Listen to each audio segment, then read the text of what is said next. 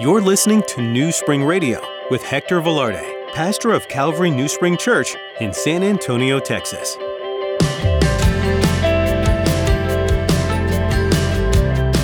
Satan will always have one last fight before letting anyone go. He doesn't want to let you go. But if you're surrendering to Christ, he has to let go. But he's not going to let go without trying to convulse, to contract, to contort, and to convince us that following Jesus is wrong. However, when Jesus says get out, he has to get out. One of the things that we can forget as Christians is that we have an enemy out there who is against us. Satan is constantly trying to distract us from looking at Jesus. In today's message, Pastor Hector will be sharing about the influence that Satan has in our lives. This isn't an influence that we must give ourselves over to. When Jesus commanded evil spirits to leave, they left. We have nothing to fear because Jesus has already won the battle. We can rest assured in the victory we have in Christ. Now, here's Pastor Hector in the book of Mark chapter 1 as he continues his message, Jesus' authority made public.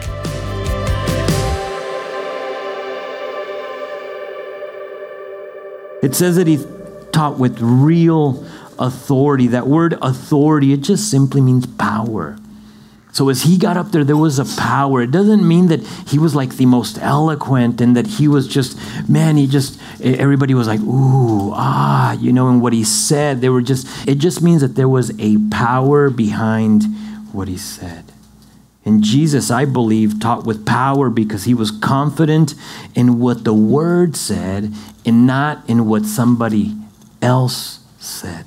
So that being said, nothing wrong. And so please don't take this the wrong way and say, well, then I'm just not coming back to church ever again.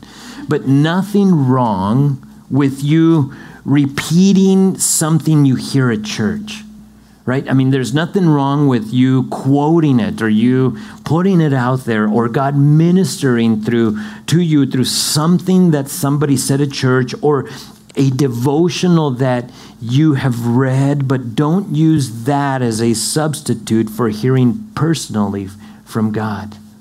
Like he wants to speak to you directly, right? And so the idea is that we come to church, or at least what I think church is about, we come to church, we kind of fill up. I think I've told you guys this before. Sometimes we come in limping, right, from the world, the things that have happened, the things that, especially as of late, but we come in sad. And nonetheless, we come in and we come in to refuel, and that's what God's word does. But you cannot survive only on what you hear on Sunday morning. You have to draw out of what the word says personally. And that's where the power came from. See, it wasn't no longer just saying, Pastor Hector said this. It was like, the Lord told me this. And that's why there was power. There was a difference in what Jesus was doing. And his teaching was so powerful. His teaching was so different that the following thing happens. Look at verse 23. Now there was a man in that synagogue with an unclean spirit, and he cried out, saying, let us alone. What have we to do with you, Jesus of Nazareth? Did you come to destroy us? I know who you are, the Holy One of God. But then look what Jesus does. But Jesus rebuked him, saying, be quiet and come out of him. And when the unclean spirit had convulsed him and cried out with a loud voice, he came out of him. Now that is just, I have to tell you, in the time that I have been pastoring, I am yet to see this. I've had some weird things happen at church, but not this. You know, one time, and I don't know if I shared this with you guys. Some of you guys may know this. I was in the middle of a teaching in Guanajuato, and we have fluorescent lights, but there's no covers on them, and they're just kind of exposed, right? We can get away with that in Mexico. And so I was in a pulpit just like this one, and I was in the middle of whatever message I was giving, and there were two fluorescent lights kind of right above me, and in the middle of what I was saying, they just fell. And it fell and it hit me in the arm and it hit the side of the pulpit. And you know, fluorescent lights, they're kind of like lightsabers that explode, right? And they just exploded and it went all over the people in the front anyways. And it didn't hurt me or anything, but I thought that was pretty weird, I mean, I don't know that I'm going to blame a demon for it, but it was beyond ordinary. I'd never seen anything like that. I've had the lights go out of us in the middle of service. Weird stuff happened, but not this. Consider the following. I had to ask myself, how long do you think this guy has been coming to church? It doesn't tell us, right? But I don't think it was his first visit. It just would seem to me that he was a regular attendee. Like that he was always within the midst of the people. Now, he might have been. It might have been his first time. It doesn't tell us either way whether it was his first visit or whether he had been coming to this synagogue for a long time. What this tells me is that not everyone who attends church is a believer. Not everyone who attends church, because you need to know a believer cannot be demon possessed. And I don't have the time to get into that. That was not part of what I've planned to share, but you just need to know believers can be oppressed, but they cannot be possessed. And so there's a big difference in those two things. But this guy, he could have been one of their most faithful attendees, yet lost. He could have been the guy that is always there, just doesn't have a relationship with God.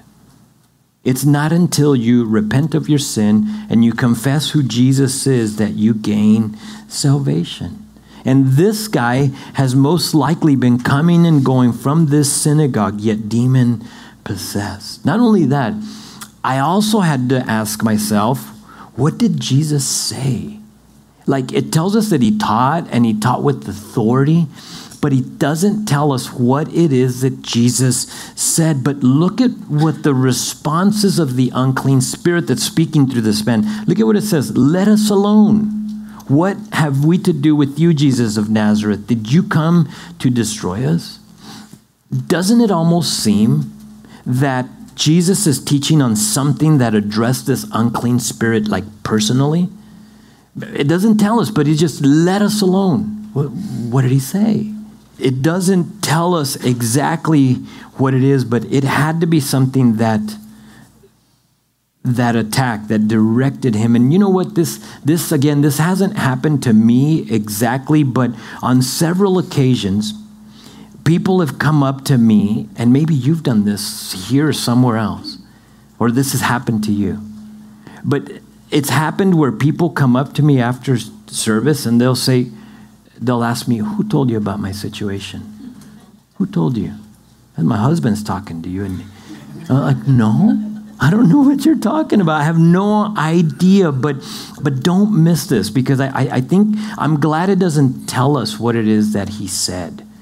We just can gather from what he says, let us alone, that there was something that addressed this demon, right? Personally, whatever it is, but we need to know that God's word, simply taught simply, will fulfill its purpose and not return void. Like, it's going to penetrate, it's going to cut, it's going to address those things. If you're here and you continue to tune in, I guarantee you God will speak to you. He will address something in your life. Sometimes he needs to comfort you. Sometimes he needs to wake you up. So some literally. Sometimes he needs to correct you. Sometimes he just needs to exhort you. Sometimes he just, you just kind of get that pat on the back from the Lord. Well done. Just keep doing what you're doing. I know life is tough. It's going to be okay. In this case, God had an appointment with this guy. Not with the demon. God had an appointment with this guy who was possessed and addresses this issue in order to save him. Notice that in verse 24, this unclean spirit knew who Jesus was. It says, I know who you are. You are the Holy One of God. And that statement right there, I know who you are the Holy One of God, though coming from the wrong source, is nothing but truth. That is truth. He is the Holy One of God. In this case, he states this not as confession. Remember, it's an unclean spirit who is speaking here. He's not like confessing it to receive salvation. He's not. But more in fear, because even the spirit world knows who Jesus is and that Jesus is Lord. You know, the Bible tells us that the demons believe and they tremble. No, they know who he is. And here it's very clear, hey, we know who you are. You're the Holy One of God. And then I love Jesus' response. Look at it. It says, be quiet, verse 25, and come out of him. This is going to be the first of only 2 times that Jesus will use this phrase, be quiet. The second one, you can make a note of it. It's going to be in chapter 4 when he tells the wind, remember when they're in the middle of the boat and they're scared and he just be quiet. He tells the wind and the wind obeys instantly. But this is the first time, and it just really means to be muzzled. Like be quiet, be muzzled. In Spanish, we use a term called no más. It's like no más. You know, this guy's, who are you and what do you have to do with us and leave us alone? And Jesus stepped up, and if it was in Spanish, he would say no más. And that was it. He couldn't speak anymore. He was muzzled. And I love that because I noticed, and what I took out of that, just that simple phrase, be quiet, what I take out of that is that Jesus does not engage in conversation with this demon. Notice that he's not, so how long have you been in there? And why are you there? And would you please leave him? It's just no más, no more. And it's funny because sometimes as believers, we want to do like battle with the spirit world. And we're not called to do that. There is a church in Guanajuato that I understood. I never went there. I wouldn't go there, but and not because it's a bad church, but because what this particular gathering was not very good. But they would have like their Friday night spiritual warfare sessions. And what I understood would happen is that they would go in there and they would do battle with Satan. Supposedly. I don't know how you do that, but I was told that some would come out bruised and blue at times. Now, I don't know if they're hitting each other or if I'm not sure what was going on, and I don't want to make light of it, but I say that because if Jesus isn't interested in engaging in warfare, why should we? Like, the victory's already been won. So if it's already been won, why are we going to like put our dukes up? Come on, let's go, let's do this. If you recall the last time Satan came to Jesus, he just simply used the word, remember, to ward him off? Just the word. And I think that's all you need is just word. And I encourage you to do the same because we have nothing more powerful than this word. And so if you want to battle Satan, use your word. I mean, don't try to fight him. I mean, he can take you on your best day. He just can. I mean, he's a powerful thing. But it's okay because greater is he that is in us than he who is in the world. And so we have nothing, absolutely nothing to fear, and we have nothing to fight about. Jesus has already fought for us. And I love his example. He just says, be quiet. Jesus says, come out of him, no más. And of course, the demon has to obey. I mean, he has to obey, but notice that he obeys he obeys, but not without one last fight. Verse 29, and with the unclean spirit had convulsed him and cried out with a loud voice, he came out of him. That word convulse means to suffer violent and involuntary contractions of the muscles. So you can think of somebody who's convulsing. Maybe I kind of think of an epileptic seizure, something like that. You know, there's kind of this involuntary, violent contraction of the muscles, and that's happening in this man. And this man suffers this one last attack from Satan and is freed of this demon in just a miraculous way. Satan will always have one last fight before letting anyone go. He doesn't want to let you go. But if you're surrendering to Christ, he has to let go. But he's not going to let go without trying to convulse, to contract, to contort, and to convince us that following Jesus is wrong. However, when Jesus says get out, he has to get out. So we make the choice, right? Who are we going to listen to in that moment of, okay, I'm doing this, Lord. I'm giving you my life. And then there's the enemy, right, to try to just convince you that that's the wrong decision, and he's gonna have one final attack on your life. Hey, don't give in. Don't give in. Follow what you know is right, and that's surrendering to Christ. Now, how would you react if this was to happen right now, right here in front of you? I was going to call somebody out, right? But what if, like, this person starts frothing at the mouth, right? And starts, hey, what are you doing? How would you react? I mean, I might hide behind my pulpit. I don't know what I'd do. But look at what they do. Verse 27, then they were all amazed, so that they questioned among themselves, what is this? Now, this is now the people that are there. What is this new doctrine? For with authority he commands even the unclean spirits, and they obey him. And verse 28, and immediately his fame spread throughout all the region around Galilee. They were astounded. These people were confused. Notice they're asking, what doctrine is this? What is going on here? But at the same time, they're interested. They're asking questions, and I like that.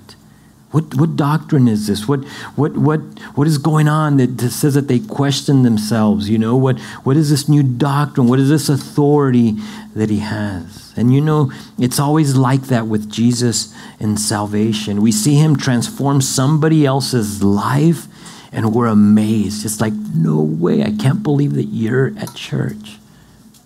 I can't believe that you're saved. We questioned what happened, and somehow we're interested. And I'm going to ask you to keep this curiosity, what's going on here in 27 and 28, in mind, because it's going to tie into our last point. So these people, you gotta remember, this is where our story ends here at the synagogue, but they're there, they've experienced this, they've heard his teaching, his authority, they've seen what he's done, this miracle, and now they're like, whoa, what is going on here? What is happening? And so that's the first thing, authority over the supernatural. But let's go on to the second division, which is authority over the sick. Verse 29 says, now as soon as they had come out of the synagogue, they entered the house of Simon and Andrew with James and John. So here's the four that I mentioned earlier. Mark is using his action words, notice, to lead us along. He says, now, as soon as they had come out, and it gives you an idea of, we're going from one scene to the next, right? We're leaving the synagogue, and it's like immediately after that, they come out of the synagogue, and they went immediately to Simon and Andrew's house. It's the Sabbath, and if you know about the Sabbath, during the Sabbath, you weren't allowed to do much during that time. It was a day of rest. And so you would do your customary meal right after church. The idea with the Sabbath is that you rested. That was the point, that you relaxed. It was not the day to get all of your chores done. It was not the day, although sometimes we treat it as such, but it was not the day to do all that. It was just, you took the day off, right? And they're going back home. They're more than likely going to eat. But look at what happens when they walk in verse 30. But Simon's wife's mother lay sick with the fever, and they told him about her at once. A couple of things to note here. Notice who's sick. Notice what it says, Peter's mother-in-law. I find it interesting that instead of saying mother-in-law, it says Simon's wife's mother. It's almost as if Luke wants to make sure that we understand that Peter's married, right? And just real quickly, if Peter was the first pope, which I don't think he was, then he was a married pope. You know, it tells you right here, there's no mistaking that God wanted us to know that Peter was a married man. They went into the house, and with the fever was Simon's wife's mother. And I only bring that out not to attack somebody else, because that's not my point. I only bring that out because we need to be careful with substituting tradition with reading your Bible. That often happens. It's like, well, why do you believe that? I don't know. Everybody else believed that. Well, but what does the Bible say? And here's just one of those places, where you'll see, and we'll point out a few others because later we'll know that Mary had other children. And that's something that also within the Catholic religion they don't believe in. But so are you believing tradition or are you believing Bible? Here it tells us that he was married, but be that as it may, I also want you to notice what they did with the news of the sickness. Look at whom they tell about the fever. Like they find out about it, and who do they tell? They tell Jesus. Notice that they did not go to a doctor. They didn't look for the town sage. They didn't find the curandero, which happens a lot in Mexico. They went to Jesus. Why go to Jesus? Oh, well, because they just witnessed that miracle at church. Just a little while ago, they saw Jesus perform a miracle, and they, without a doubt, were still amazed at what had just happened, and it was logical to ask Jesus. I'm sure they're figuring, hey, if he cast out a demon just a little while ago, maybe he can do something about an illness. Now, you got to remember, up to this point, they have not seen this. They have not seen Jesus heal anybody. And so it's just logical. Hey, Jesus, hey, can you do anything? And they ask him, and look what happens. Verse 31, so he came and took her by the hand and lifted her up, and immediately the fever left her, and she served them. He healed her instantly. It was a miracle. It was a miracle. Now, we get very few details of what happened, but I don't know about you, but I want to know more. I like the details. What happened?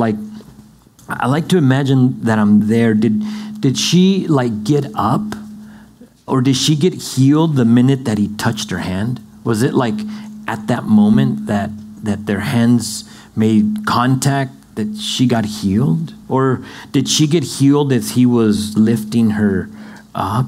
What was it like? I don't know, but I bet it was pretty amazing. To see the fever leaving this lady's body. Let me just say this. There's nothing wrong with calling the doctor. We do it often.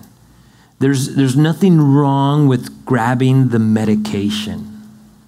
That's what it's there for. There's nothing wrong with searching. You guys probably don't do this, but we do. There's nothing wrong searching Google for answers. You ever done that? A rash on my child. What is it, right? And we do that, and there's nothing wrong with that. But try and do that after you've prayed. Try and pray first, unless the person is not breathing. Then you can pray and call at the same time. You pray, I'm calling, right? But pray. So many times we forget about that. We go to the things that are the norm. And we don't pray. We don't take it to Jesus first, I guess is what I'm saying. The Bible in Philippians 4:6 says, be anxious for nothing. Philippians 4:6. But in everything, by prayer and supplication, with thanksgiving, let your requests be made known to God. And so it's giving him those things by prayer, by supplications. And these guys saw a need and they made their requests known to Jesus. Jesus, she is extremely ill, and he chose to heal Simon's mother-in-law. Amazing. However, not everyone we pray for gets healed, right? Not everyone we pray for gets healed, and that truth will play into our last section. Up to this point, Jesus has not only begun to preach and teach, but he is now demonstrating his authority over the supernatural, which he's going to continue to do, but also over the sick, over illness, over disease. The next time we meet, we're going to see him healing somebody who is diseased, a leper.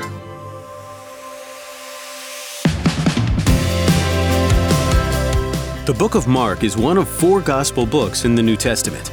It gives you a unique perspective from Mark's writings that may include things the other 3 books don't. For example, in Mark, it frequently mentions Jesus being on the move. He was intentional during his 3 years of ministry and didn't waste any time. He was purposeful in what he did. Jesus knew his time was limited, before things with the religious leaders would get to a boiling point. So he wanted to reach as many lost people as possible during those years of ministry. Do you sense a limited amount of time to reach people in this day and age? There isn't an endless amount of time before Jesus returns. Many people are lost in the world and need a Savior. You could be God's messenger to the people around you. There should be a sense of urgency to tell people about Jesus. At some point, it'll be too late, and that neighbor or friend really needs to know Jesus. We trust this time you spent in the Word today has been fruitful here at New Spring Radio. Our desire is for you to grow in your love and knowledge of God's Word. If you're interested in hearing additional teachings from the book of Mark, feel free to find them at calvarynewspring.com. Just look under the Messages tab. If you'd like to get to know Pastor Hector a little more, you can find information about him on our website too, calvarynewspring.com. That's all the time we have for today's edition. But come back to hear more from Pastor Hector in the book of Mark on New Spring Radio.